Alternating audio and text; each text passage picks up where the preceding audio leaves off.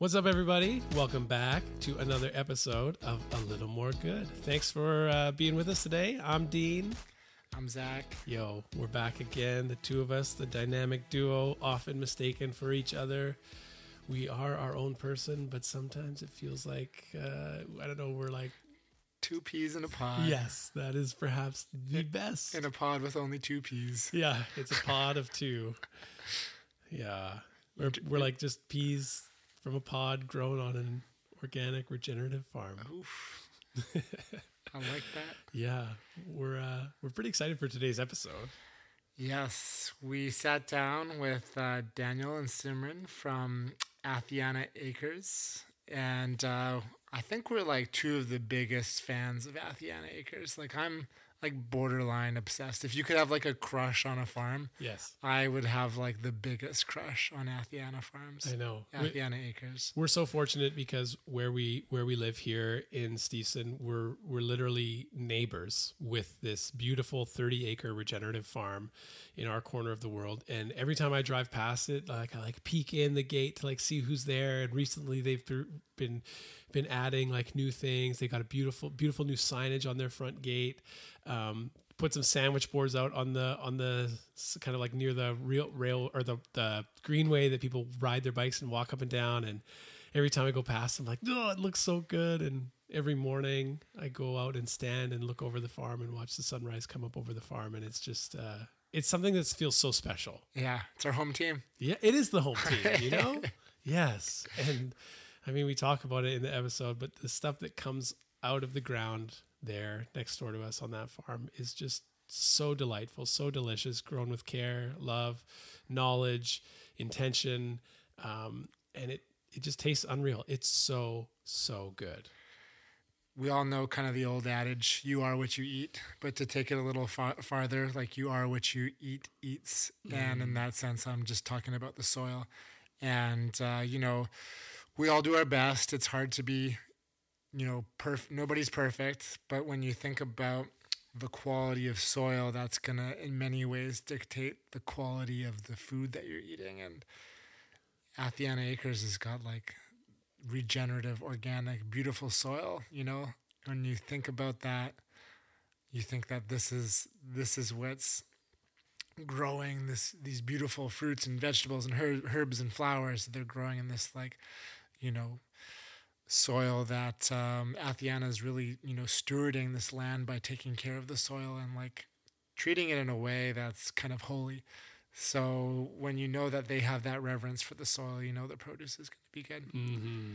No, it's a great thing that's happening next door here. And we're so fortunate to get to live next door and see the progress, but also, be able to get the produce. And if you're like, oh, this place sounds amazing, and you're someone who lives in like the Richmond, Vancouver area, you're in luck because you too can come and check out the farm and visit it. Their market. If you're listening to this the day or the week that it came out, it's the first weekend, Saturday, June 17th of their market from 9 a.m. to 3 p.m. So you can come by, grab some fresh produce, check out the farm, get to see and experience, what we are so fortunate to be able to see and experience every day as we look out over the farm or go past it. Get to meet Daniel. Simran will be there, the family, a whole bunch of the community for Simran and Daniel. Community is central to what they do, which is so cool and part of the story that they tell in this episode. But yes, we are very, very excited to celebrate with them the first farmers market of the season coming up this Saturday. And if you're listening to this a little bit later, but it's still summertime, Saturdays, 9 a.m., Athiana Acres, check it out. It's a great story. Simran and her family, generational farmers. They have a farm in the village of Athiana in India. It's in the Punjab in the north of India, and the land there informs the practices of farming, which her family wanted to see on their land. And Daniel, we've had an episode with him before, so you can go back and listen to it. It was a great one. He's such a lovely human being. And he tells his story there about how he got into farming and kind of now they talk about how they found each other and the partnership that they forged as a family farm. And Daniel, this brilliant farmer working the land. And anyway, so good. So good. Yes. My crush grows just listening. Athiana Acres is kind of this culmination of this ancestral journey and continuation of a legacy connecting to land and being a steward to the land and growing these beautiful things. So I'm excited for this one. If you connect to this episode and enjoy it, please do share it with a friend. Throw up a review, follow it, like it, share it wherever you're listening to it, Spotify, Apple, Google. Goes a long way in allowing us to share this episode, grow this podcast just as Athianas grow on their beautiful produce. That's right. You can cultivate the radiance of organic farmed goods, and you can cultivate the radiance of the goodness of a little more good. There we go. Before we dive in or dig into this episode, word from this week's sponsors. Yeah, we're excited to say we have a new sponsor for our show today, Caldera Lab. You can say goodbye to the generic face wash on your counter because Caldera Lab is here to save the day when it comes to your skin. Backed by a leading clinical trial where 9 out of 10 men experienced healthier and visibly improved skin, Caldera Lab has the tools to unlock your best first impression and confidence. And today, we have an exclusive offer for our audience so you can try it for yourself and you can see why so many men trust Caldera Lab for their skincare needs. Use our code MOREGOOD at calderalab.com for 20% off their best products. That's a lot of good on something that is very, very good. I love it. Zach, we've been taking it. We've been using it for a while. The skin is looking good. You're looking radiant. Thank you, my friend. Just like we care what goes in our body, we should care what goes on our body. And Caldera Lab uses plant-based ingredients, things that I would scoop with a spoon. It's an incredible product. So as Dean said, calderalab.com/moregood for 20% off your first order. Yeah, and it's great. The clean slate is like a way to wash your face, leave it feeling balanced and clean. You get the base layer, which is a nutrient-dense, fortifying moisturizer that hydrates your skin. It absorbs fast and leaves this nice matte finish. It's so great. And then the good is like the go-to at-night serum. Put it on your face. It smells good. It feels good. You wake up and you just feel fresh. And I love it. I love every product they have. And I love that they're committed to transparency, sustainability, and the excellence that they have. It's a mission of theirs to make men's skincare better. And I believe that they're doing it. A certified B Corporation as well as a member of 1% for the Planet. So you can feel good about doing good for yourself, knowing that Caldera Labs is taking care of your skin, but also helping to take care of people on the planet. So that's wonderful. So get 20% off with the code MOREGOOD at calderalab.com. That's 20% off at calderalab.com with the code MOREGOOD. Oof. All right. This episode was also brought to you by AG1 by Athletic Greens. Dean, how's your AG1 going? Ooh, it's good. And you know what's interesting is I get asked all the time by people because they're like, yo, you guys have like the AG1 or Athletic Greens or whatever on the pod. I was like, yes. And they're like, is it good? Like, what does it do? And I'm like, honestly, it is so good. Like I said, just listen to our podcast and you'll hear us talk about it because what we say there is like, it's the 100% truth. Like it is so good. I feel good. I feel energized. I've said before, like I feel like my hair and my nails are growing like so fast. And it's just because your body has all those minerals and nutrients that it needs to like grow and heal. I feel like working out in the gym, like my recovery is fast. You know, I've been pushing myself more and I don't fatigue as easy. I feel refreshed. It's the first thing I do in the morning, hydrate and, you know, get my body fueled with all of these high quality ingredients, 75 high quality vitamins, minerals, and whole food source nutrients. Yes. It's like we finish each other's sentences. It's just like it. Comprehensive nutrition in one simple scoop. I love, starting. I wake up and it's the first thing I do, and I feel like, you know, you stack these good habits. Starting my day with intention creates a day full of intention. So being intentional about what I put in my body brings about, it's kind of a first step towards, you know, manifesting the day in which I'm hoping to have. So it promotes my gut health, supports immunity, boosts energy, helps recovery. It's got everything I want. I used to have, a dozen supplements in my cupboard, and now I've just got one thanks to AG1.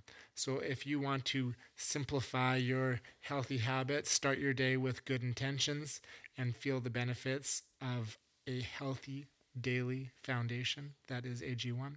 Go to athleticgreens.com/moregood to get 5 free travel packs with your first order and a year's supply of immune boosting vitamin D. That is athleticgreens.com/moregood. So good. All right. And last but not least, today we want to give a shout out to Van City.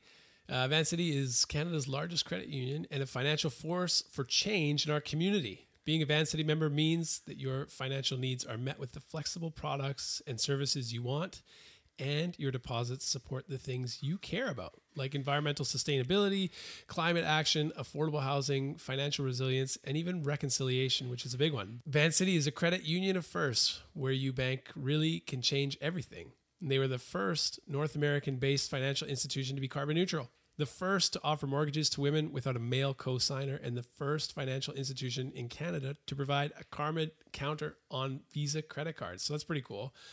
And they have a new member offer. You can sign up to get $790 in value when you join Van City, all while knowing your deposits help build a clean and fair world. Visit vancity.com/join to learn more and join the movement.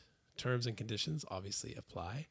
But we want to shout out Planted. Van City's connected to the team at Planted, and they obviously care about making the best sustainable food choices, try to consume less, recycling more, doing good brands, doing good business with good brands. This is all what it's about, having an impact. So that's how Van City entered the scene, a financial institution that cares about people and the planet. So make sure you check them out.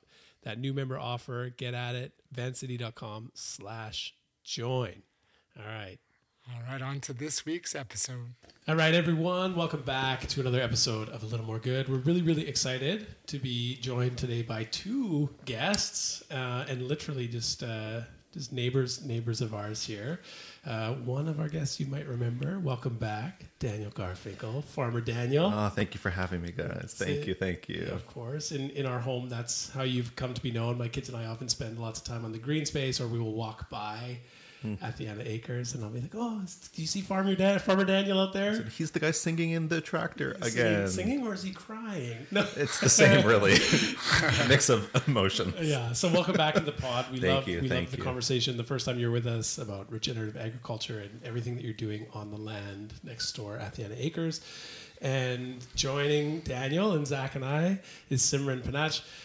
We're so glad to have you with us and joining us and sharing the story of not necessarily what is happening like on the farm in the day-to-day, although you can definitely probably speak to that, but in terms of someone representing a new way of partnership and your family story of coming and owning land here and having farming as being part of your story, your family history, and bringing it in a beautiful, new, but really kind of old way to our corner of the neighborhood here. So it is lovely to meet you. Thank you for making time to sit with us and to share some of your story and a bit of who you are with us and our listeners today.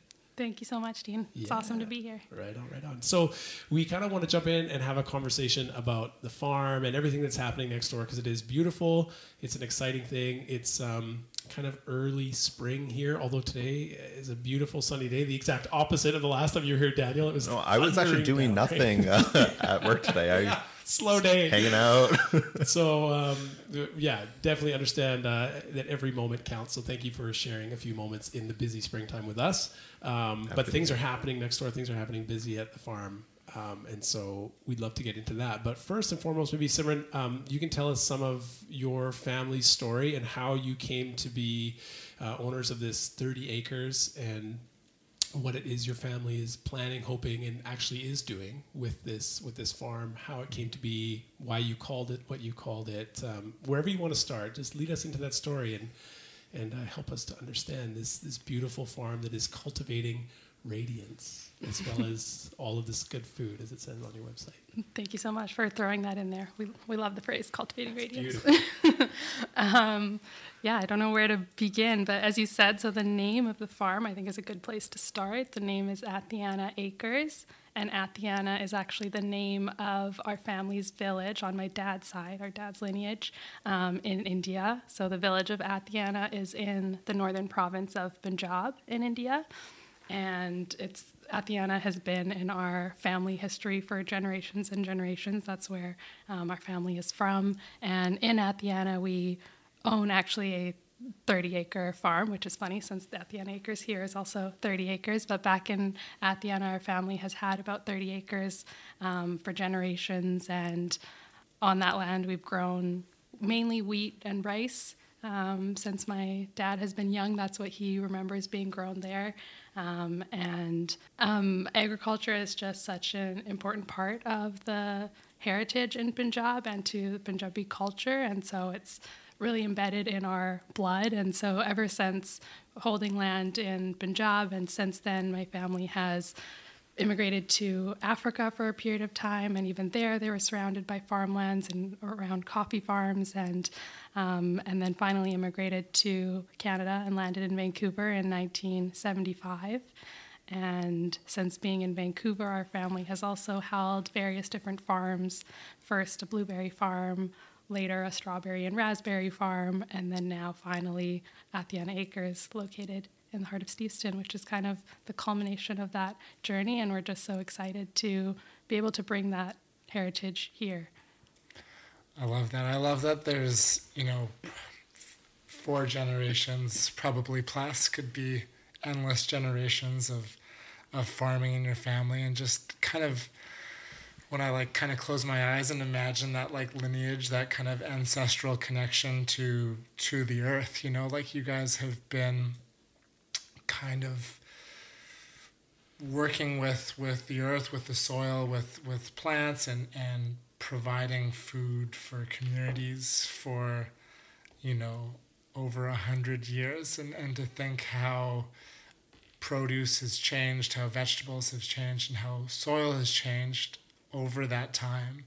If I think 100 years ago, I think about a really pure natural soil and organic, vegetables and fruits that are not, compromised or sprayed in any way. And I think about what you guys are doing now. I feel like it's such a service to your family history in thinking the regenerative farm that you guys are creating now, how it's kind of going back to how things were farmed in generations past. We kind of got confused for a few generations and wanted to kind of produce, monocrops and maximize yield of one product. So got into GMOs and Roundup and all these pesticides. And, when I remember talking to my grandparents when they were still around, which isn't that long ago, there was no, the farming practices were so different. So it's really cool to see you guys completing this circle and bringing farming practices back to kind of a holistic working with the land sort of approach. I feel like your ancestors from generations past are looking down fondly of where you guys have taken things. That's the goal, yeah. From what I know, back in Punjab, prior to the 1950s, it was definitely more of that regenerative practice, kind of what we're trying to cultivate here. And then there was a movement towards industrialization, like you mentioned, and more traditional agriculture practices. And although those are wonderful in their own right as well, and there's a place and a need for that as well, but I think ideally what we want to be cultivating is more of those traditional ancestral practices. And the name of the farm is also in honor of my grandpa, who passed away about 7 years ago, but he was really the one that was so excited about this farm. And we had just bought the property shortly before he passed, but he was so excited about bringing those original practices back to Richmond, BC, and kind of continuing that lineage here. I know your family's a multi-generational family, how you guys work together and kind of incorporate family to kind of a core pillar of what you guys do. When you guys are together as a group, whether it was when your grandfather was still with you guys or your grandma, do they pass down stories of kind of their history of, getting their hands in the soil, or what farming was like for them growing up as children in the Punjab?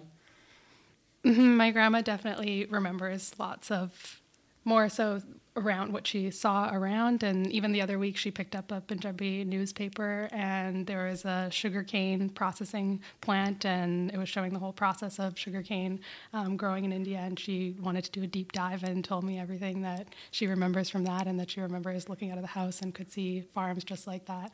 And so, yeah, it's definitely deep in our blood. Amazing. You guys might have to start growing some sugarcane. I mean, the climate's changing a little bit, so we are getting there. But it's quite fun to hear this story so in depth, because now on a day-to-day basis working the farm, Simran's grandma is often overlooking the farm, and I can sometimes see her. And recently I've been starting to send Simran texts with what I've done all day so she can translate it to her grandma. Because her grandma, for sure, as I've been told, asks tons of questions, is inquiring, is curious, is maybe picking some of my techniques apart, which I'm always grateful for any feedback. But it's so fun to, I mean, what one person could see as a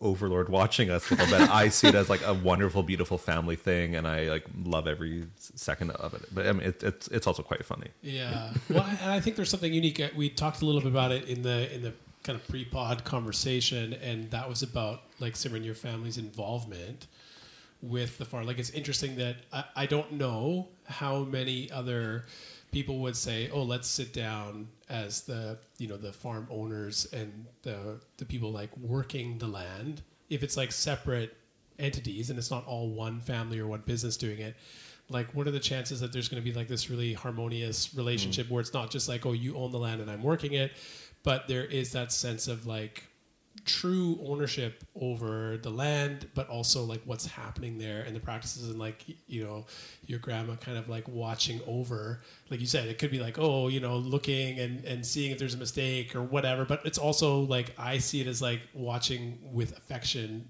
like what's happening out there, and with a desire to, see to come to fruition, like this vision that your grandpa and your family has had to like kind of bring these practices back. Like, she gets to see maybe like part of his dream and his vision come to fruition. I mean, I imagine that as like a really beautiful thing for her to participate in. And like, how has that maybe changed since Daniel has been the one working land versus like if there's been other people that your family's worked with to kind of grow crops on your land? Mm-hmm. Yeah, no, it's definitely with a lot of love and care and affection that everyone in the family is deeply involved in and wants to hear about everything happening on the farm. Yeah, we appreciate Daniel's report cards that he's been sending back lately, writing up exactly what's happening day to day. And then I pass them on, and that's really all we talk about at the dinner table, to be honest. Does Grandma approve of the ginger? That's what I want to know. Oh, she's so excited for the ginger and the garlic. I thought you were going to say me.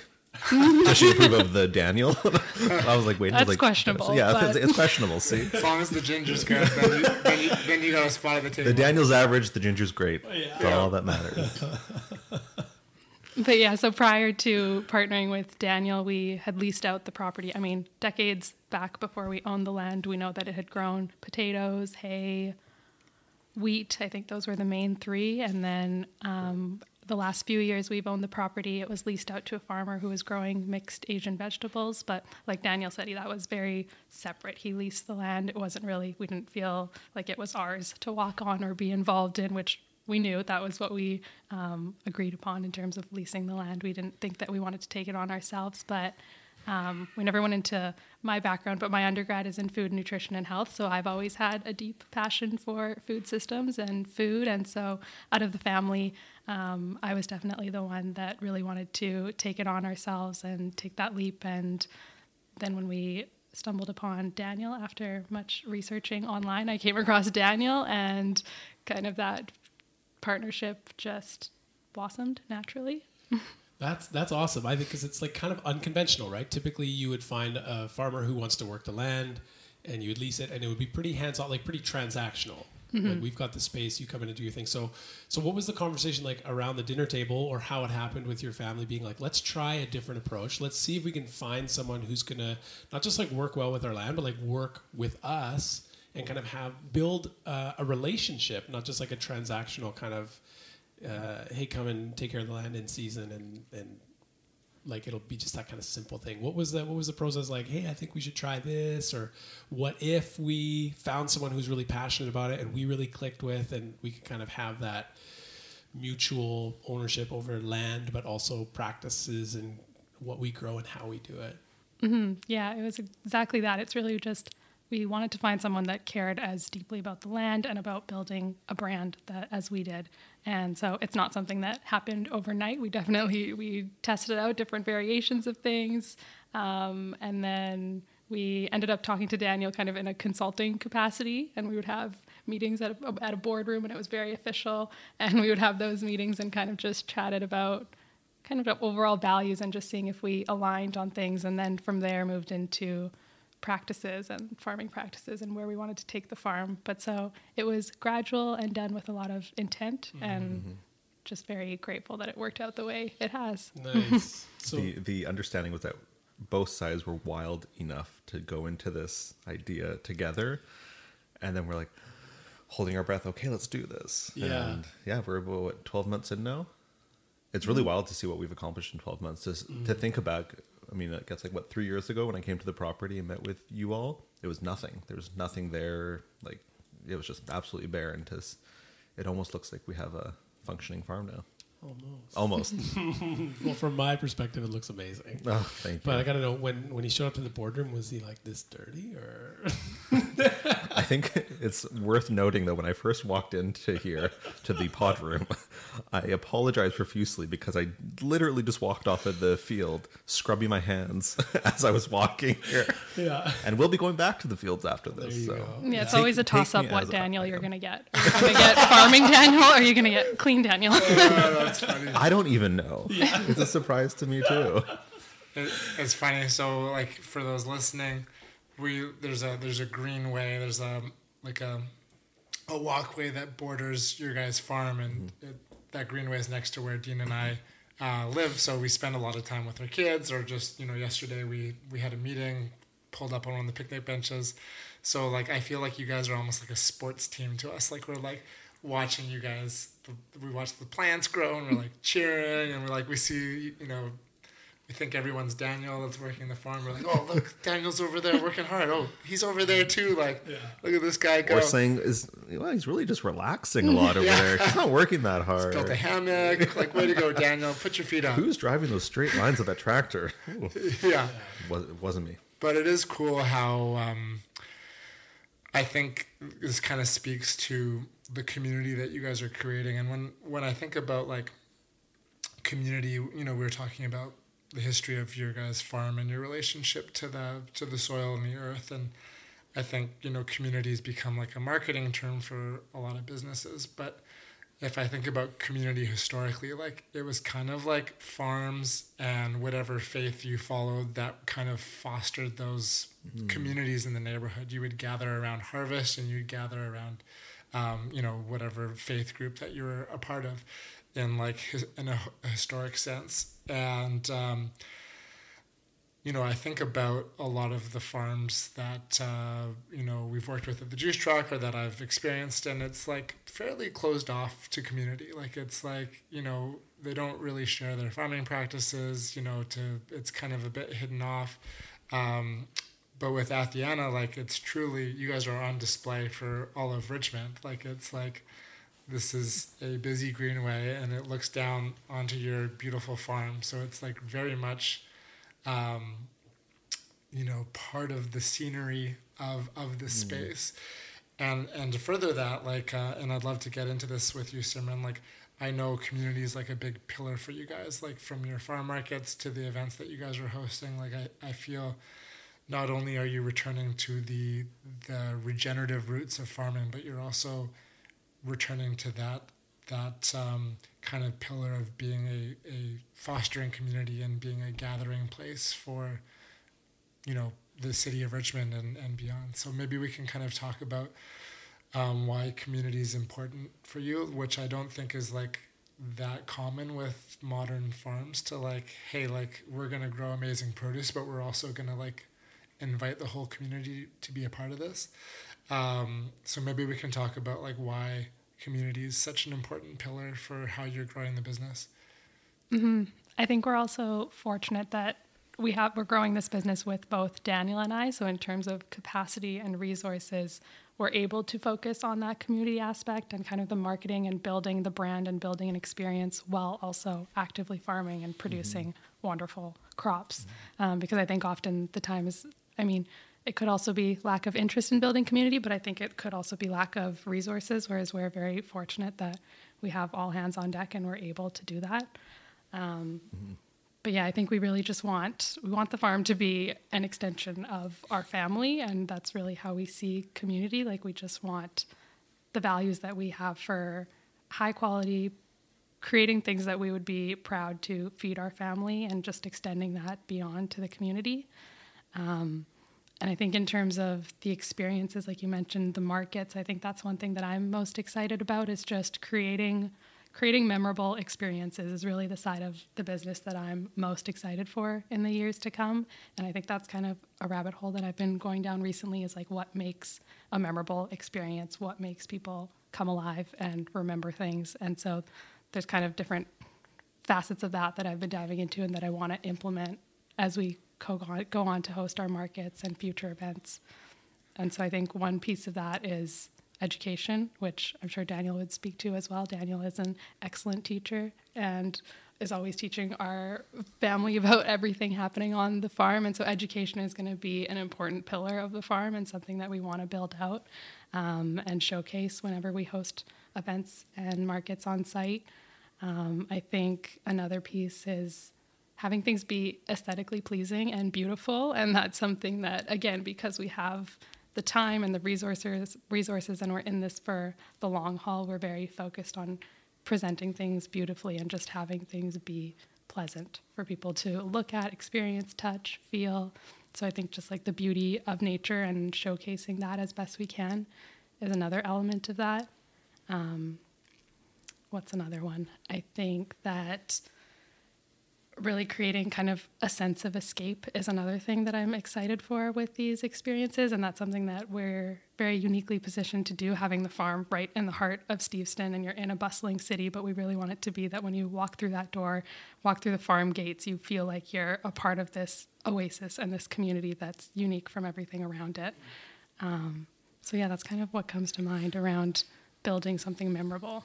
There's a word that's come up for me a lot, Simran, when you've been talking, and obviously we talk about this nonstop, but I think the word transparency really comes up for me. And I think when I think about community, I think about transparency as well. Transparency through education, through experience, through people getting, fascinated with the farm and getting lost there and more getting found. And it's funny, I was talking to a couple of the staff about this on Monday, saying, hey, I want to have the most open door policy here. I want any customer or any community member or any guest to come here, be able to open up any cupboard or door that we have on this farm, because we have nothing to hide here. Our practices are, as you all said, we're literally on display, but also we want to showcase that through and through our entire operation.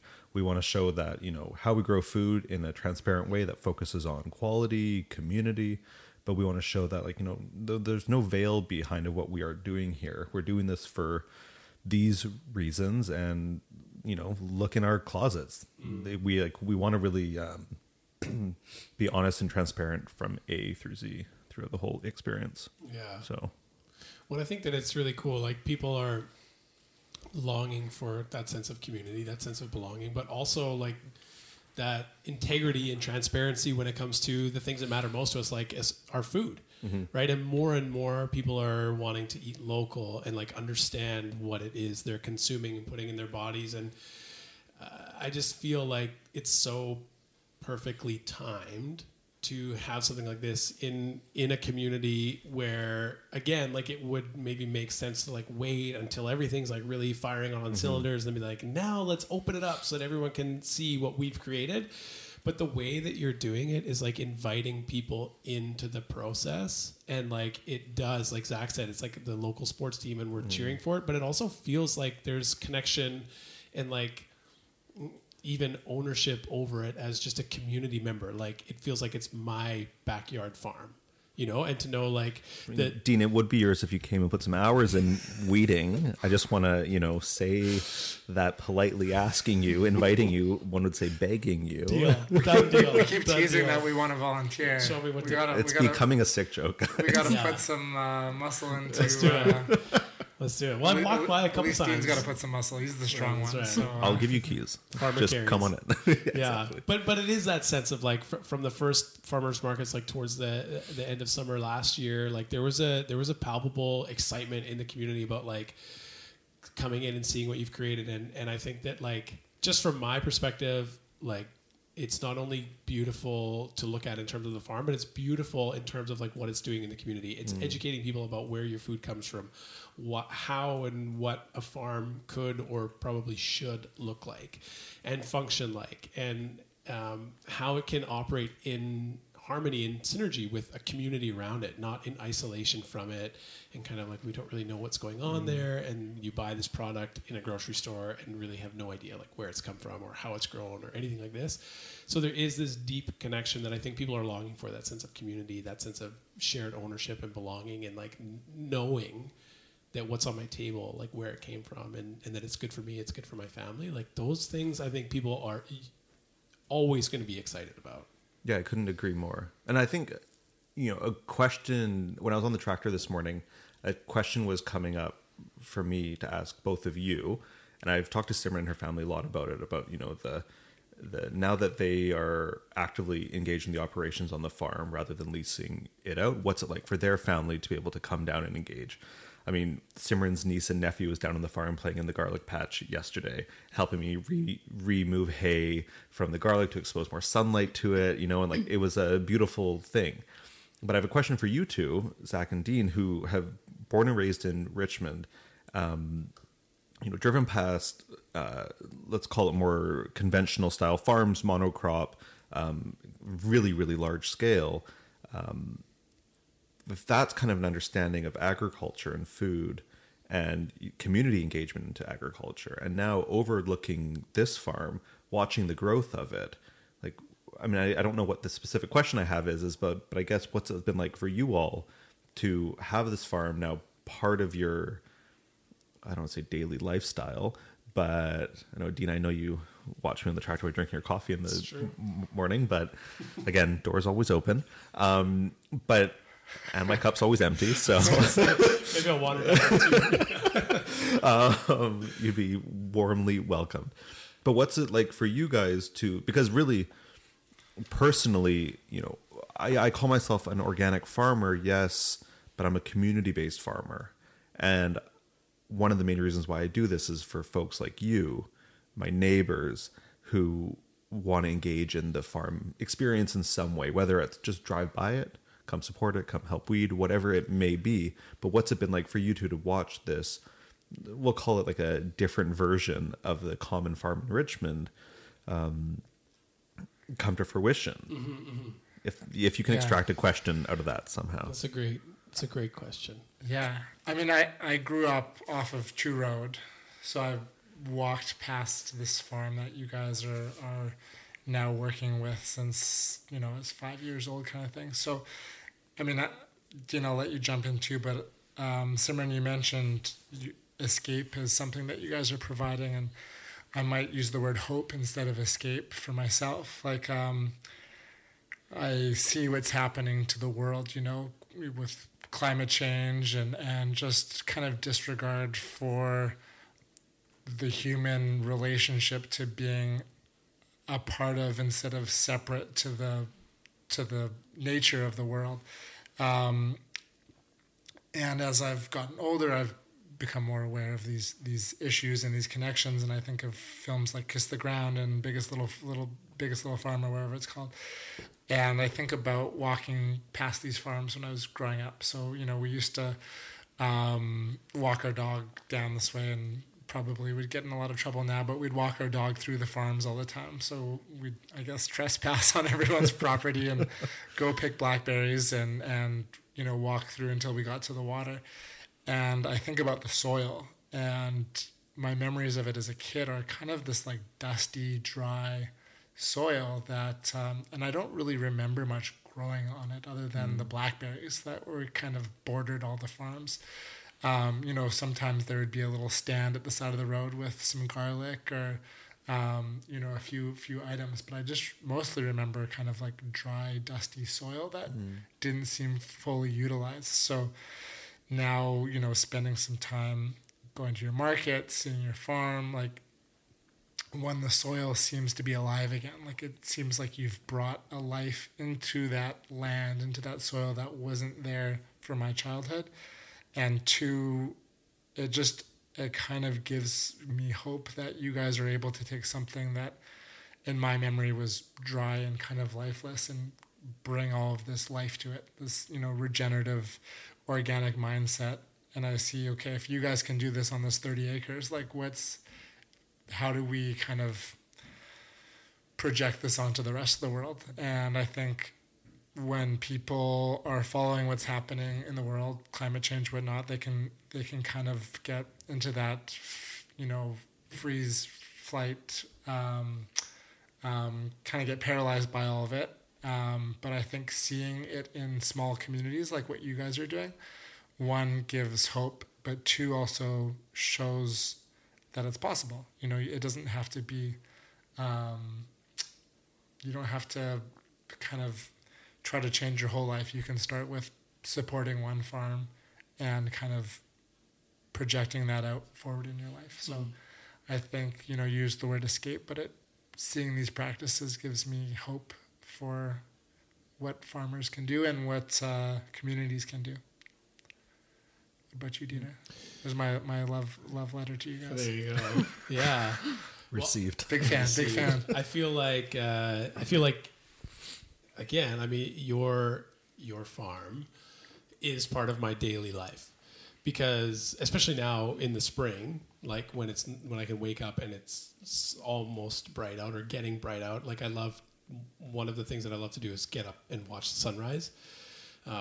I think it's just, we only get so many in a lifetime and they're beautiful, and why not get up and see as many as we can? And I've been so fortunate because I can just wander out this way and there's that green space and it overlooks your farm. And so I'll give you an example literally from this morning. So I woke up, snuck out of the house not to wake anybody up, and I walk over that way and there's just nobody really out there except for Daniel. And I walk the green way, like not even on the path, but just on the grass. And I walk along and I just look over at the farm because it's so beautiful. And not even knowing that you would ask a question like this today, the thing that struck me this morning was as I walked along the fence and I moved my way down to where your property ends, and then the next property begins, I was like, wow. What? I even took a photo. I was like, what? Partly because there was a coyote, but also it was cool to take a photo of like what's happening. And it was like, Athiana Acres is green, and there's flowers, and there's different colors of green, and there's different patches of what's happening on that 30 acres. And it's just, it's diverse to look at. To look at it is to know there's different things happening on this property, on this farm. And then literally the next farm adjacent is just dirt. And not even, again, like to kind of Zach's point, like we could say soil, but I feel like it's kind of more dirt than soil, knowing that those are the same, but also very different. And it struck me literally this morning, wow, it's visibly obvious that you are doing something different, and in my opinion, better than some of the farms that are your immediate neighbors. And for anyone who's paying halfway attention, like you can't miss it. You can't miss that there's diversity, that this farm has flowers and this one doesn't. And that this one has like, oh, there's that shade of green. And is that like barley cover crop? I don't know, maybe, or rye or whatever it might be. But now there's something going in there. And like, what are they planting over here? What's that going to be? And you can see the sections. And so for me, literally an example from this morning is that obvious difference in what's happening on your 30 acres versus the ones around you. And knowing that when I grew up in the city, and I grew up kind of in the east part of the city where there is more farming, where there was, knowing that all of the farms that I grew up kind of in and around were one thing, right? And there's not necessarily something inherently wrong or bad about that, but knowing that acre, all that acreage was blueberries, and all this acreage is potatoes, and then it's going to be cabbage or whatever else, but knowing it's just one thing. And then seeing it tilled over and left as dirt when the season was done or whatever, and feeling like that's just how it was left until it was ready to grow something, and knowing that that's not what's happening next door is very, very obvious. So there's an example from today. It's a great example. I mean, I think I want to make it clear that I struggle with this. In a way, I do think the way that we're doing it is better. I'm not going to lie. Absolutely. I'm not going to try to hide that. And I also, we can very clearly see our neighbors. He's an incredible farmer, and I admire him so much. And when I'm watching him all day long, I learn from his practices. And I don't think in any way that I myself am better than him at all, because I truly don't believe that. I respect all people who grow food for others. And it's just different ways. And I think that's a really beautiful thing about agriculture. There's so many different ways of coming at it, approaching it. But I think since when Simran said, the Industrial Revolution hit, we have come to understand one way of farming. And that is clean, crisp, monocrop, most likely spraying, not observing soil compaction, biodiversity loss, etc. And as we've discussed, we're trying to just come at it in a different way. Nowhere will I say that we are inventing anything new. What we are doing is not new. But I think for our region, for our area, for our community's understanding of what farming is, we're just trying a slightly different, older approach. And in many ways, it's a lot more work. The folks next door have one vegetable crop. That's it. We don't. So it's just different. But this was a self-fulfilling question that I asked both of you because it gives me hope and excitement, though. When we're on the ground looking down constantly. That's why, we're so excited for our markets this year, and we're hosting, we've escalated our market numbers. We're doing them weekly from mid-June to November. And I'm so excited for the first one, for the conversations with neighbors being like, oh, we saw you out there at 5 a.m. working the soil. And I was like, yeah, that was for you for this market. And we're so excited to feed you all again. No, it's a beautiful thing. It's romantic. Yeah. It really is. Yeah. I was thinking about what you're saying, how it's an old thing that you guys are making new again for this community. And I think what also gives me hope is there's a book by a local author, J.B. McKinnon, called The Once and Future World, I think it's called. And he talks about this idea of generational amnesia, how we're kind of operating at less than 10% of the wildlife, kind of the trees and all of this stuff, how 90% of what was is extinct at this point. But we don't know that because we only know what we experienced in our life. So we don't know what our parents experienced or our grandparents. So there's this generational amnesia. And thinking about how, Simran, we talked about the industrial age of farming, how we went to, monocrops and basically changed from the practices that your grandparents probably started with in the Punjab. If people like yourself don't change that system, we're going to forget how we used to farm, and it will be erased from our history. If we only know industrial farming, if we only know monocrops, and that's what when we close our eyes and we think of a farm, we think of one crop, that will become all we know. If there aren't people that are kind of rebelling against that and going back to the old systems of how it was practiced in pretty much every indigenous culture in history, so that gives me that hope, and that excites me that you guys are kind of breaking that norm and kind of changing the history that selfishly speaking, we live here and our kids play on that greenway and play by the farm. That's the farm they see.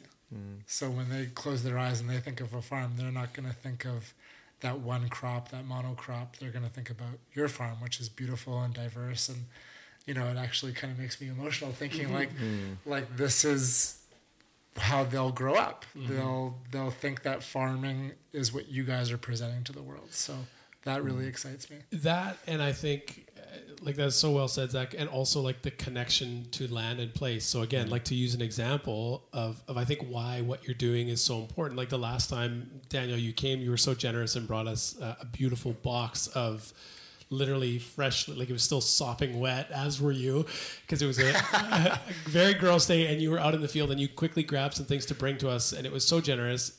But then that night, after we had recorded, like making a salad for my family, and my youngest daughter still doesn't really know how she's not sure about her relationship with veggies yet. But my older daughter, I'm on the same page. my older daughter loves it. She'll eat. So we made the salad, and she's eating. She's like, "Wow, this is so good! Different kinds of lettuce and this and that." And we ate it. I said, "Yeah, this was like grown right next door," and it was so cool for her to see that connection to like, whoa, like wow. Right? Normally we don't think about where our food comes from. We just eat it and say, yeah, this was like grown like right there. And it was such a cool moment for her. And then, maybe a week or so after, not even just a few days later, one of them started to feel a little sick, and then blah, blah, blah. So I took some of the ginger, and we made like ginger honey tea. And I was like, this is the ginger grown from right next door, like Farmer Daniel's ginger. And it's so potent. It's so good. And like, crushing it up and putting in the tea, and they're drinking it. And to know that like it's like nurturing and feeding like my children and myself, and it's like from right there, that connection is worth more than gold. That they understand like the connection to the land, and that it's healthy and it's healing, and that it can be grown right there. We don't need to fly it in from somewhere else or bring it in from the United States or whatever. That we can have a diversity of foods and plants that are nutritious and delicious, but also medicinal in some ways. Like to me, like that is such a valuable thing that is an offshoot of this story that you've created and are like living out. And so it's beautiful. We think about our kids and the experiences they have now, like knowing what a farm should be and is. I'm interested, Simran, like you had mentioned in our kind of pre-pod chat, like you've only been back to India when you were around 8 years old or so, you said. Do you have like specific memories, or if you were like to close your eyes and go back, like what do you remember about being there? Like smells, sounds, sights? Were you on like your family's 30-acre farm? Like what? Yeah. Do you have a memory, a story that you could share with us about your experience there as like a child? I don't remember it too much in detail, but actually the other week I was going through my room and I found a journal. And when we went to India, I was in elementary school, and I remember I was told to keep a journal of my trip as an assignment when I came back. So I was flipping through my journal, and there's a page where I talk about that I visited the cotton farm down the street, and I actually plucked a piece of cotton and taped it into the journal. So I still have that piece of cotton in my journal from 20 years ago. More than 20, yeah. But yeah, so I remember things being simple and slow. And we live in a house there next to the farm, and I don't remember too much about the farmland around, but I just remember spending the days playing cards, sitting with my grandparents, sitting around a table, and things were just slow, and I feel like storytelling was an important pastime, and just that's how we spent our time. I'm curious to how, now that you have this farm here and part of now having this farm and growing it here connects you to your family history for generations. Like I wonder how next time you visit your land, your property that you guys have in India, how that will kind of change your connection to that land there, just in contrast to the land here, like having two farms in two different places in the world that have, a shared history. I think it would be just kind of cool to walk that land and just connect your hands and your feet to the soil and think about like the generations from India to here and how it's all connected through growing and soil and vegetables, and that history that you guys have. Like it'll be cool when you go back to see what that brings forth for you. Do you have plans to go back anytime?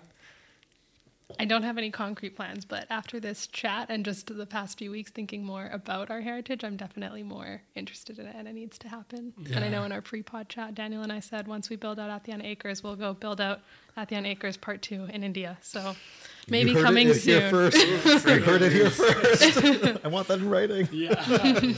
That would be pretty cool. Well, once we're full-time volunteers with you guys, maybe we can. Zach, don't worry. I'll pay you. It's okay. Yeah. Dean, you have to volunteer. All right, fine. Zach. Okay. I'll do it for the ginger. We all do it for the ginger.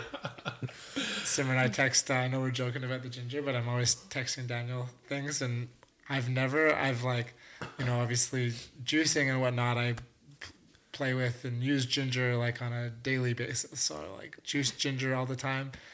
Bought it from farmers markets, bought it from, overseas. You guys ginger, like I felt like I was like having like a out of body experience. I like juiced it straight because I wanted to like get the palate for it, and drank like I don't know, 16 ounces of ginger juice. I felt like I drank in like a bottle of wine. Like I was like vibrating on another level. No, honestly, I feel like our family has said that so often around the dinner table last season when we first started getting products out of the farm about everything, not just the ginger, even the lettuce, like the crispiness and the freshness of the lettuce, like everything. It's really exciting. Well, this is, I don't know how woo we want to go, but Dean and I have been getting more and more into the woo-woo ways of life. And we were listening to this one guy, and I was texting this with you, Daniel, like he was talking about when you harvest fresh from your garden, the farm, whatever, it kind of has 60 hours that it holds the electric charge of like the electrons from the earth. So your family's eating this food fresh from the soil within those 60 hours all the time. So we're getting all charged up. You're getting all charged up. I feel like you guys are living on another level than the rest of us that are buying our produce like that's been shipped from who knows where at the grocery store. So that's pretty cool. Yeah. All right. So one thing that, I get excited about when I talk with you guys is your vision for the future of farming. You've kind of built this incredible foundation that's kind of changing the game for farming. But I know the vision goes beyond what we're seeing today. We won't hold you to anything, but can we kind of just jam on what you guys are hoping to create, whether that's through community, through like your markets, through these pop-ups, through other variations of the farm that you're hoping to create. What does the future of Athiana look like for you guys, or what do you want it to look like? They're both deferring to each other. Yes. I think both of our dreams are gonna get ourselves into trouble because I think, since we started even having these conversations, myself and Simran and her family, and even from last year to now, the ideas have escalated and they change a lot. And I think it's just really the foundation of it's excitement. And, it's conversations with you two, it's conversations with people that came to our market, general customers, like all the, not to say that positive reinforcement feeds us, but it's really feeding us. And when we hear that people are as excited as we are, when we hear that people care as much about it as we do, it maybe it just escalates the plan a little bit. And I think Simran and I are both, I'll speak for myself here. I'm constantly like, oh no, this is escalating quickly. And it's every week I go and tell Daniel, can we plant this? Can we plant this? And the plans quickly escalate. I smile, I nod, I cry a little bit. So what do you want to plant? We Simran? do it. Like what's something that would really light you up to see growing in that soil of yours? I'm very excited for fruits. We're Yep. going to test out some strawberries this year and some melons. And ever since I was a kid, I've eaten a dozen fruits a day. Like fruits are my favorite thing. So I'm very excited to dive deeper into that because that's also not something that I, prior to starting the farm, knew we could grow. I really didn't know we could grow melons, grow watermelons. So I'm excited to see how far we can push the farm as well. That's so cool. With that diversity. I didn't know you could grow melons here either. What? I mean, Zach?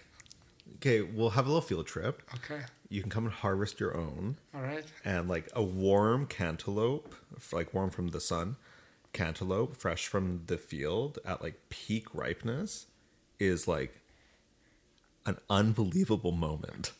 You're just gonna see Dean and I like salivating on the greenway, like staring at your farm, like waiting until the next I'll like market. toss one when it went over.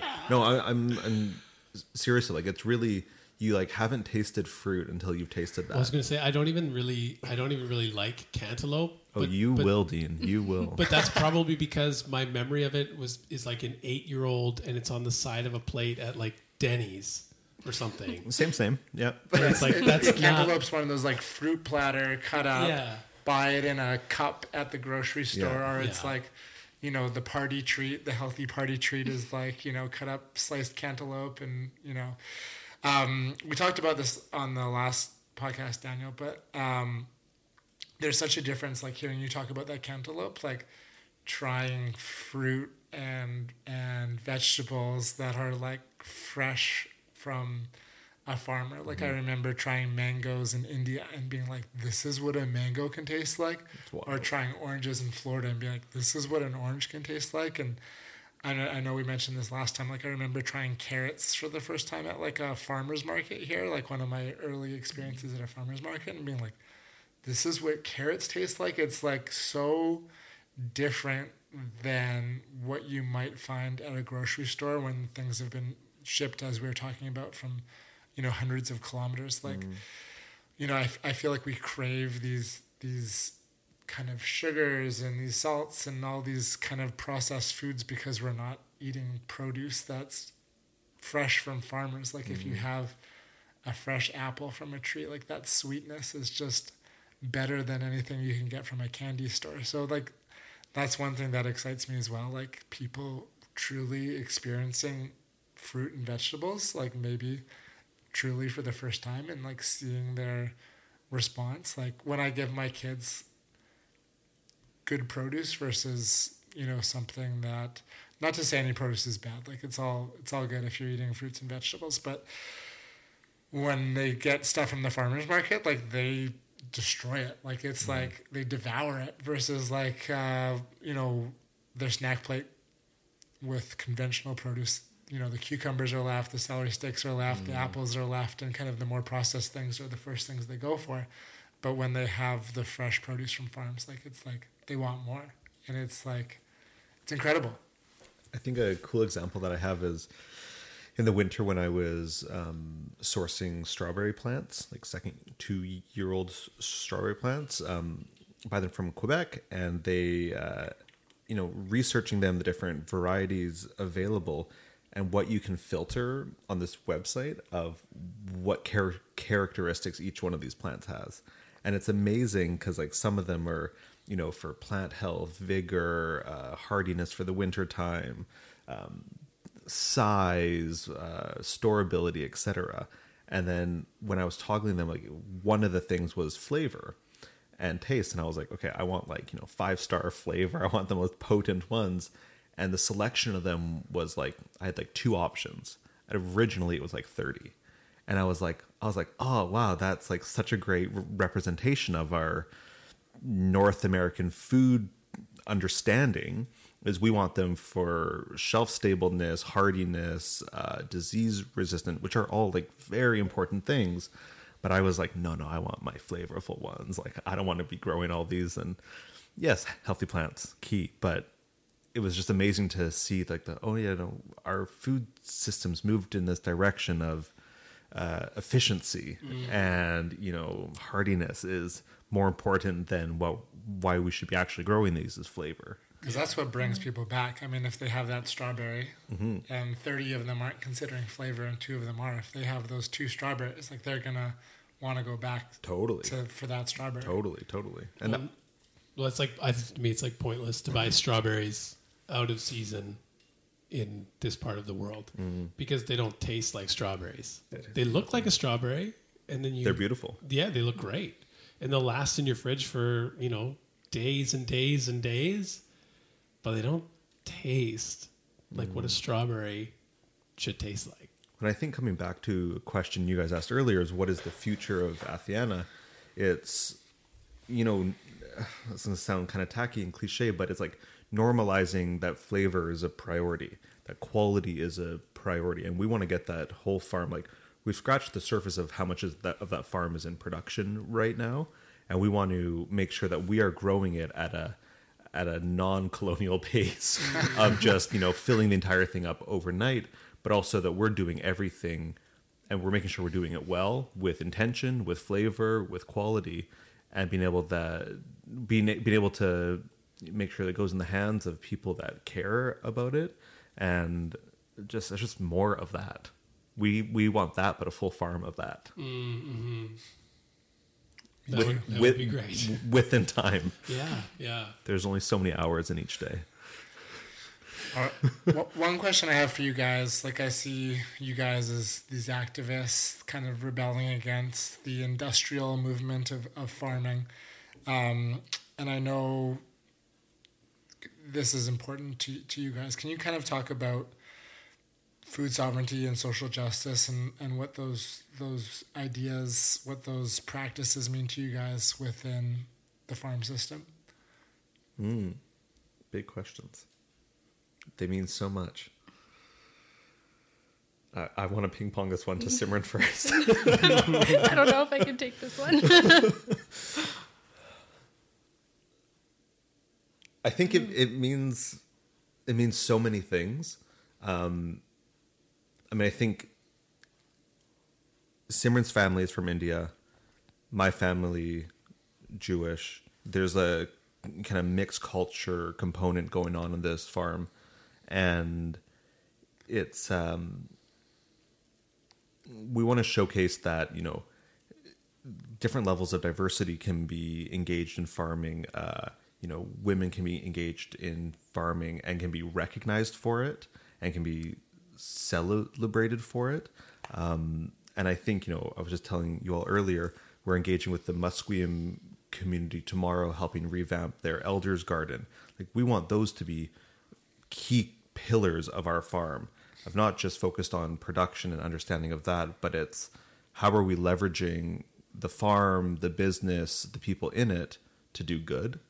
And that's going to look like so many different things at so many different times. Mm-hmm. Which is it's an ongoing challenge, ongoing growth point, but that's kind of how I see it.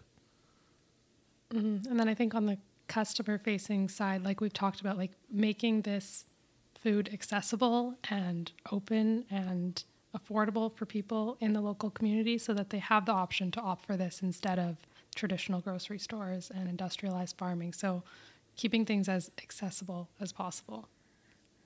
Yeah, I was at your first market, I was like surprised at your guys' pricing. I was like, wow, this is very affordable, especially compared to, you know, I try to go to the farmer's market as much as I can. So I'm kind of used to a certain standard of farmer's market pricing. And like your guys' pricing didn't reflect that. I was like very pleasantly surprised. Maybe you guys need to charge more. I don't know. I'll pay more. I'll Zach, pay more. you can pay more. I'll pay it's more. fine. I'll just charge me more. Well, I think one of our neighbors at the farm, they have a small farm as well, and them and I joke often about this. About there's like the Kitsilano Vancouver pricing, then there's the Richmond pricing of like what the market can stand, right? And again, like we want to make food accessible. We want food to get into the homes of the people around us. We want to feed people good food, period. We still have bills to pay. Don't get me wrong, but yes, yeah, there's a balance there. Yeah, it's a business. It's it's part of the consideration. You guys are a not-for-profit or a charity or anything like that. So, And I think that's the balance is, we're a for-profit business, but how are we not being completely just blindly driven by profits? And that's the balance of running this business that is, I would say, more social enterprise focused and community focused than the average business.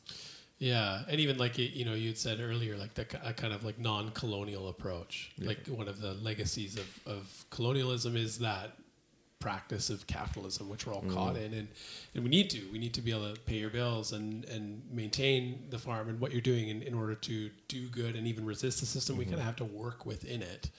but we can find ways to work within it to make it more equitable and have access for all. And the decisions that we make can be based on our values, not just based on this is going to maximize profit for us. So let's just do that at the expense of all of these other things that are our core values, and where we would say, draw a line in the dirt, so to speak. And like, we're not going to cross this. That's the first farming pun. I had to get last time was full of them. It was all jokes. Yeah. Oh no! Some of them we would, yeah. No, I'm not even going to go there. But I'm curious because we've talked about, and Zach, you've kind of used the word a couple times, like this rebellion against like the standard, maybe conventional systems. We've talked a lot about like what we love and what's great about what's going on. What have been some of like the biggest challenges that you've had to overcome, whether it's like day to day or whether it's been pushback from other people in the community or farms? Like what have you faced that's been like, oh, okay, this is like this is hard, but we know that what we're doing is worth it? Tough question. It's been flawless this entire time. No issues, no speed bumps. No. Everything's grown perfectly. I'm Jokes. crying inside. Yeah. Fully joking. I mean, I've watched you guys out there farming, and I've watched enough of these docs on people farming that you can't. It's an amazing thing that you guys are doing, because when I think about business, I think about like controlling variables and having predictability and like consistent metrics that you can count on. But when the weather is your business partner, you guys are not in control of rainstorms, snowstorms, ice, drought, dry spells. Obviously there's like modern technologies to try to, you got your beautiful dikes that you've cleared so that the water can dry out, and, you can obviously irrigate in water through dry seasons now. But I imagine it would be challenging to be at mercy to the natural world 365 days a year. So it can be frustrating at points. The weather is Daniel's best friend and worst enemy. Yeah. The amount of screenshots that we send back and forth of the weather forecast for the upcoming week. Yeah, just a lot of, I don't get it. It just said this. Yeah. So Simran, on our first conversation, we talked about regenerative farming, and I'd love to get kind of your take, just to read a couple of Paul Hawkins quotes. He talked about how we've lost 1/3 of the Earth's topsoil, and there's two lines that I really like that he shared. He said, "What happened to the land happens to the food. What happens to the food happens to the people." And he talks about regeneration puts life at the middle of every action and every decision. I like that, putting life at the middle of every action and decision. So when you guys were, before Daniel came into the picture, and you guys have this land and you're deciding that you're going to farm it, what did regeneration mean to you? Like, what made you guys decide that you're going to opt out of this kind of monocrop, kind of modern farming practices and do something different, pursue kind of the regenerative side of things? Yeah, those are some beautiful quotes too. I think at the heart of it, we just wanted to leave this corner of the world better than we found it and do whatever we can to make that come to fruition. And I think a big part of it, like we talked about biodiversity, and I think that goes hand in hand with regeneration, and is one of the aspects of it that I'm most interested in and passionate about, was really just how can we introduce as much life as possible into this land and kind of take it back to what it was. And so that was really just it, I think. And thankfully, everyone in our family, we don't agree on a lot of things, but we did agree on this, and it was a consensus that we wanted to put a focus into this and try our hardest to see where we could take it. That's so cool. I have a question. Is it going as planned? I mean, I know Zacchaeus has a question about challenges, and the weather is just, we're about 3 weeks behind schedule right now and trying to catch up. So the weather is definitely a thing, but Simran, is from years ago to now, is building this farm going as expected, Or like, has there been unexpected challenges that you all have engaged with that were unexpected or expected or better than expected, worse than expected? I think overall, I mean, we didn't really know what to expect because it's not something that we've done before. But I think, like we mentioned before, like we've come such a long way in 1 year, and what the farm looked like last year at this time compared to now. Like, we are so impressed and proud of what we're creating. So, I mean, obviously there has been obstacles, but I think in general, we're moving in the direction and at the pace that we dreamed of and are hopeful for. Yeah, agree. But yeah, there's, Yeah. I mean, I feel like the overall vision overpowers any of the obstacles. yeah, Because the passion that we have for it. I'd love to be like at one of you guys like whiteboard meetings with like no, you don't. grandma talking about the ginger and garlic. And, I mean, Simran's brother asked me on the weekend, how are things going? Are they going as you expected? And I said, like, I mean, yeah, I never expected this to be easy. I never expected this to be smooth sailing at all. And I think that realistic perspective on it's on both sides. There's going to be challenges. Machinery's going to break down. Weather's going to hit. All that stuff. But it's like, hey, no one said that starting a 30-acre regenerative organic farm was going to be easy. And we actually, which I will note this right now, we a few weeks ago, Simran and I submitted our organic certification, and that process was a little harder than expected. And there was some tears shed on my part. And yeah, I mean, that was harder than expected. And, we were ready to have it now. And that's not how the certification worked. We have to wait a little bit, but we had to be kept accountable for a lot of things. But it was great for us. But like, that was a challenge, and it made us kind of double down on the challenges that we're setting forward for ourselves and commitments to the land, community, practices. But also it was a challenge. I questioned going non-organic many times during that process, but I'm committed to it and I love it. I see the conviction in your eyes there. Is it fear or is it conviction? Same sex. Maybe a healthy dose of both, right? So as we kind of wrap up this round of our continued conversations on farming and soil and community, and I'm sure we might still have a few more questions that come up. But Daniel, I'm thinking about your shirt. How it says how small farming is changing the world. Is that what it says? Am I reading it correctly? Give or take, yeah. Give or take, yeah. Can you got the idea. Can you talk about how small farms are changing the world? I think it is spreading out the responsibility of feeding people. And I think by decentralizing that, you're creating more stability. And you're creating more capacity to weather adversity and face challenges. And I think, 30 acres, don't get me wrong, it is not a small farm. I walk it every day. It is a large-scale farm.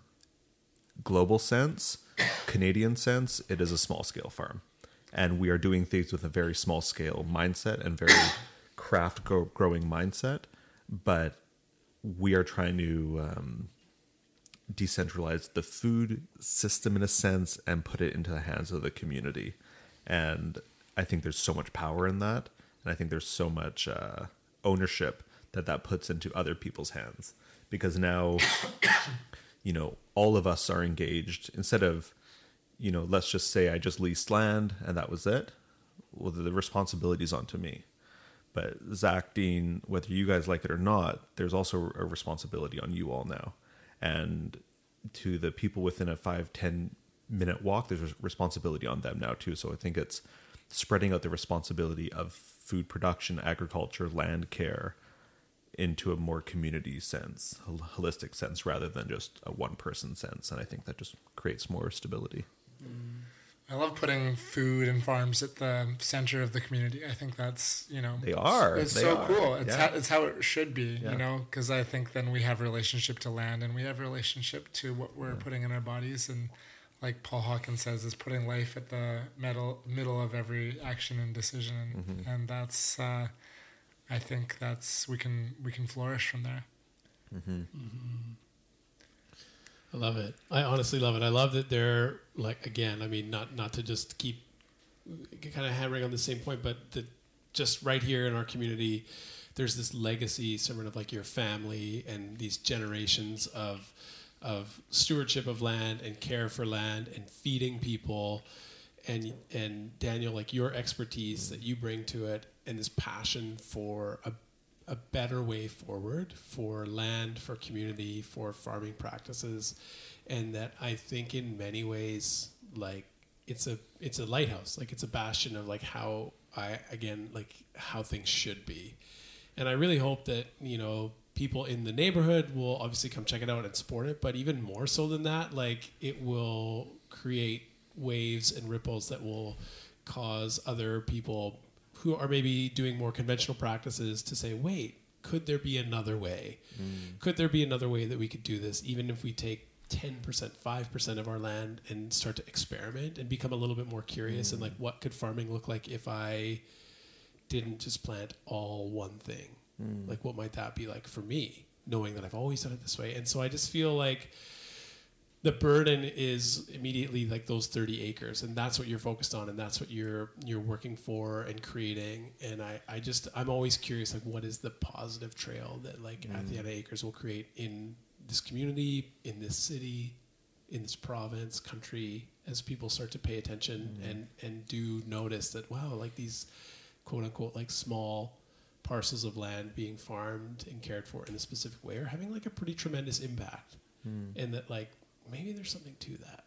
And it's those small things that I think then can create massive change in our community. So my reflection, my love letter, my kudos, I think that what you're doing is incredible. And I know that as someone who benefits from living next door in all of the ways, just from looking at it, being there, sharing it with my kids, eating the food from there, like it's tremendous. It's tremendous to have here. I just had a little like light bulb go off. Yeah, First of all, Dean, that was beautiful, and I'm almost in tears, as always, because you're a beautiful speaker as well. But when you asked earlier about what the future of Athiana is, and I haven't told Simran this. This is fresh, fresh off the press. Is, you know, yeah, it's trialing. Like we are technically trialing this style in a little corner of Richmond, but it's almost a new goal for me. I'm not gonna be kept to this, please, but is how big can we take this but still keep the same focus on community quality and focus and intentionality, but make it a serious contender in the game being the food system as a whole. Is like, how do we, I think for a lot of the farmers around us, they're farming on 500 acres and they're looking at us saying, cute garden, which is great. It's a beautiful garden at that. But it's like, how big can we take this and maintain the same level of focus to really compete? And yeah, it's an interesting thing. I love that. It's not a challenge I'm putting forward to myself right now. I'm it. sleep deprived, but Yeah, what time do you, so if people are listening and they're like, okay, I want to be a farmer, I want to work at Athiana, I want to start my own farm, I want to work on a farm, like, you know, before we park the tractor of this conversation, can you just kind of like share what a day in the life of farming is? Like, I know you're up early, you're kind of living that circadian rhythm lifestyle, you know, with the sun being your partner and all. What is like kind of wake up to end of the workday look like for you? the romance is because we're running really behind right now, because the season is running kind of late, because the fields were too wet to get into. And by get into, I mean start working, start planting crops. We don't gain any of that time. We just have to catch up. And so we still have just as many things that need to get into the ground, just as many seeds need to get planted. We have sales deadlines. We got to go. So I think I've worked like 106 or 107 hours over the last like 7 days. And so my alarm goes off at like 4:10 in the morning. I don't like to go before 4. I emotionally can't do that. and then get home at 8 or 9 p.m. I eat throughout the day. I drink a lot of coffee, and you just kind of go. I was one of the staff, and we both are a little sick, and we both love it, and we both kind of get fed by this. I don't know, just nonstop attackingness of the farm. But moments like today when we get to look over the farm, we just got like 8,000 onions planted. Like, it's knowing that that's going to be food on people's tables is, for lack of better words, feeds us. And, knowing that, I think on Sunday, Simran's sister-in-law texted me and said, "Do you want some birthday cake?" And I was like, "Yes, I do." And it's like those moments of like, appreciation, gratitude, connection. The kids coming down to the farm yesterday playing in the garlic, like those little moments of reprise help the long days so much. And it's what we're in it for. Yeah. Again, there's no surprise that this was the work. And I think for folks that want to get into farming, I hear that so often. And I just say, come spend a day with me. It'll be your last day on the farm. I promise. Because it's definitely like romanticized as we watch from like the peanut gallery, like watching you like work hard on the farm, and I'm like, I can't wait till that food's ready. What's taking them so long? Yeah. God, Daniel, hurry up down there. Slow food, It's definitely romanticized from someone that like, my idea of gardening is like watering the tulips that I have at my front door, Yeah. And don't get me wrong, there is a romantic aspect to it. Like, Dean, when you look over the farm, watch the sunrise, I do the same thing every day. When I pull in and I have like the greenhouse and the fall rye and the fields and the irrigation going, etc., and the sun is rising, like that's romantic. And then I'm like, okay, let's go. Stop messing around. Yeah. Or like when I get to see like Simran and her family walking the fields and like clearly like, reveling in the beauty of what's going on, like that is romantic. And it's like a beautiful, beautiful thing. That's connection to food. I think that's what excites me most about it too. It's just that everyone, I feel like if you ask them the question of when do you feel most alive or when are you most at peace, oftentimes it's out in nature, it's with family and friends. Oftentimes it's a memory around food, but really that being out in nature piece, it's like the farm hopes to, and I think does embody all of those things. And that's what makes me excited, is that I feel like everyone can find a connection at the farm and appreciate it the same way we do. I love that. I feel like, we've got time, but I feel like that's a nice place to land this conversation. If there's anything that you guys want to highlight about Athiana, whether it's practices or things to be excited shameless about. Plugs. Yeah, if you want to plug anything, I know you got a lot of markets coming up. Maybe we can kind of just have a moment to kind of share your summer schedule, and then we can kind of close things for this round. Yeah. Before we we'll have round 3 down the line. Yeah. We'll never say no to a shameless plug. But yeah, like we mentioned, we're going to start markets every week, every Saturday. Daniel and I will be there. The rest of my family will be there.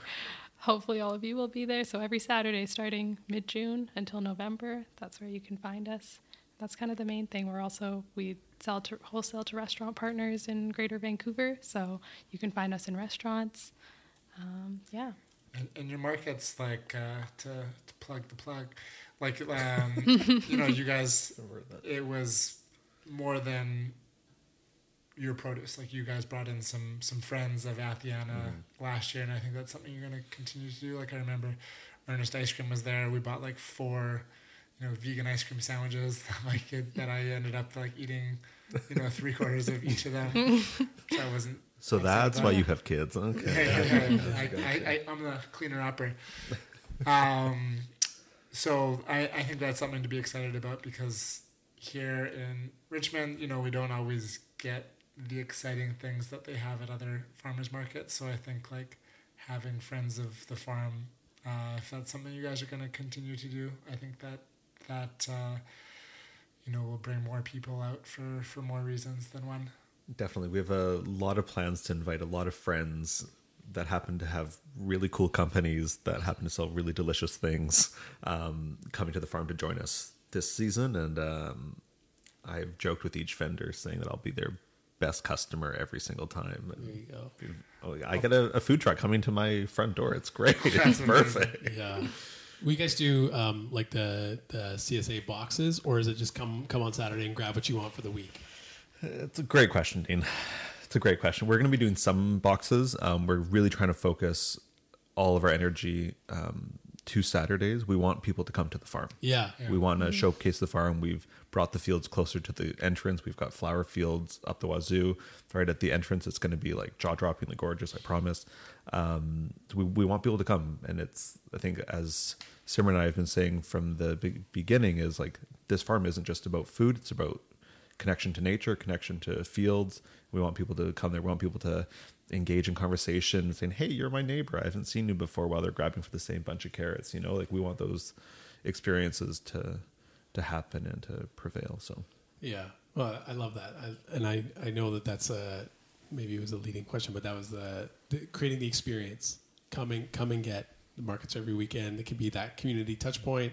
Come to the farm, get that routine, get to know the same people. I think it's brilliant. I can't wait to be down there grabbing all the goodies. It was just the best energy at the 2 markets that we held last year, and so I can't wait for that. Just so many smiles, so many laughs, just warm energy. Yeah. It was wild. Like I remember it was a party. Like the first one, I'm like, everybody is here. It's like going to the bar on a Friday night when we're in our early 20s, a much healthier version of that. That's it now. Yeah. That is it now. We're all really excited, and it's going to be after a long spring of prep to get there. Yes. But it's going to be, it's going to be fun. Beautiful. Going to be fun. Beautiful. It's so cool to see a vision, a dream, a way of life that has been practiced. And then for your family, Simran, to kind of say, this is what we want to do, and finding Daniel and all of the steps to get to where you are now, where seeds are literally going in the ground and the dates are on the calendar and the people are hungry for this, like quite literally, right? I think it's so beautiful when we think about how our thoughts and our words and our intentions can create realities, and like Athena Acres is a perfect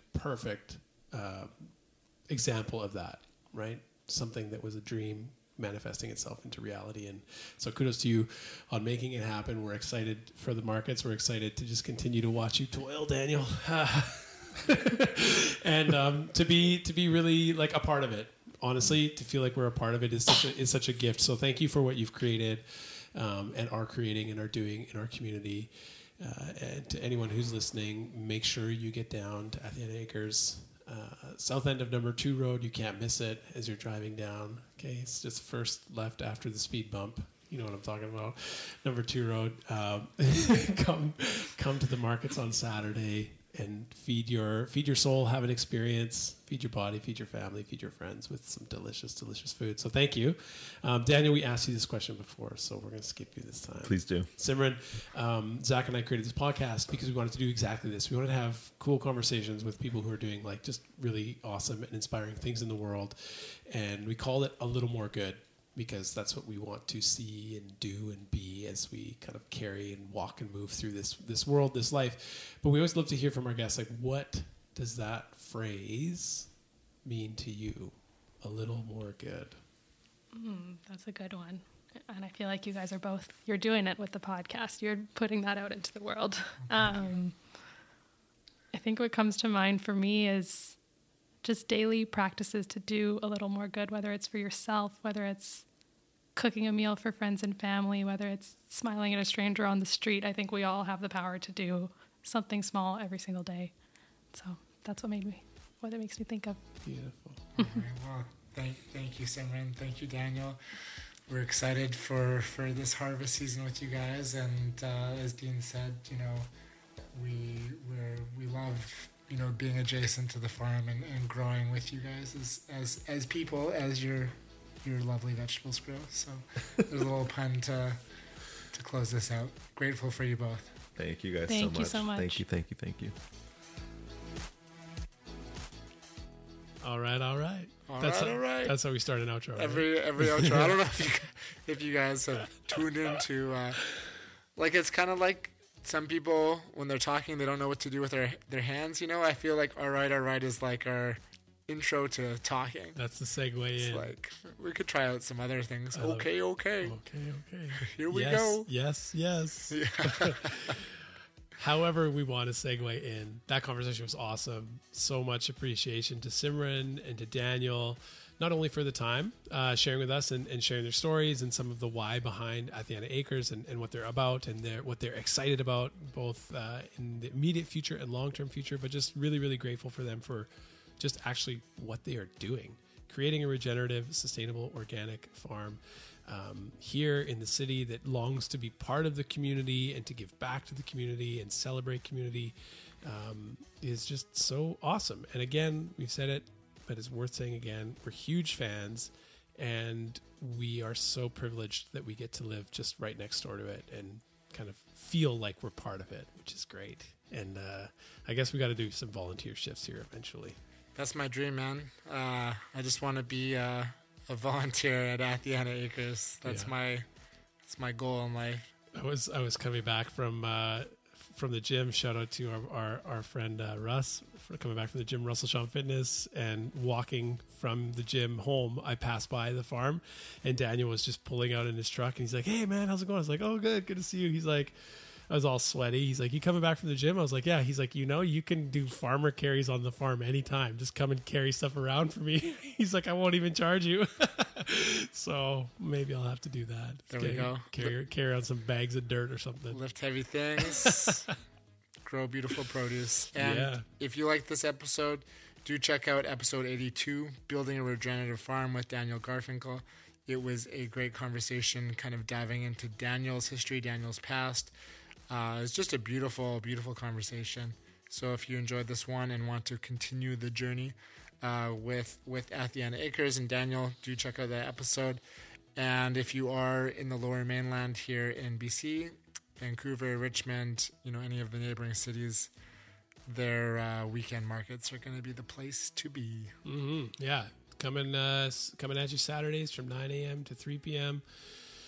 Athiana Acres. We'll obviously link everything in the show, but just give it a Google and you'll find out just where they are. South end of number 2 Road. You'll know if you're a Richmond person where that is. If not, just Google map it, and we'll see you out there with some beautiful produce. All right. Until next week. Stay good, y'all. Peace.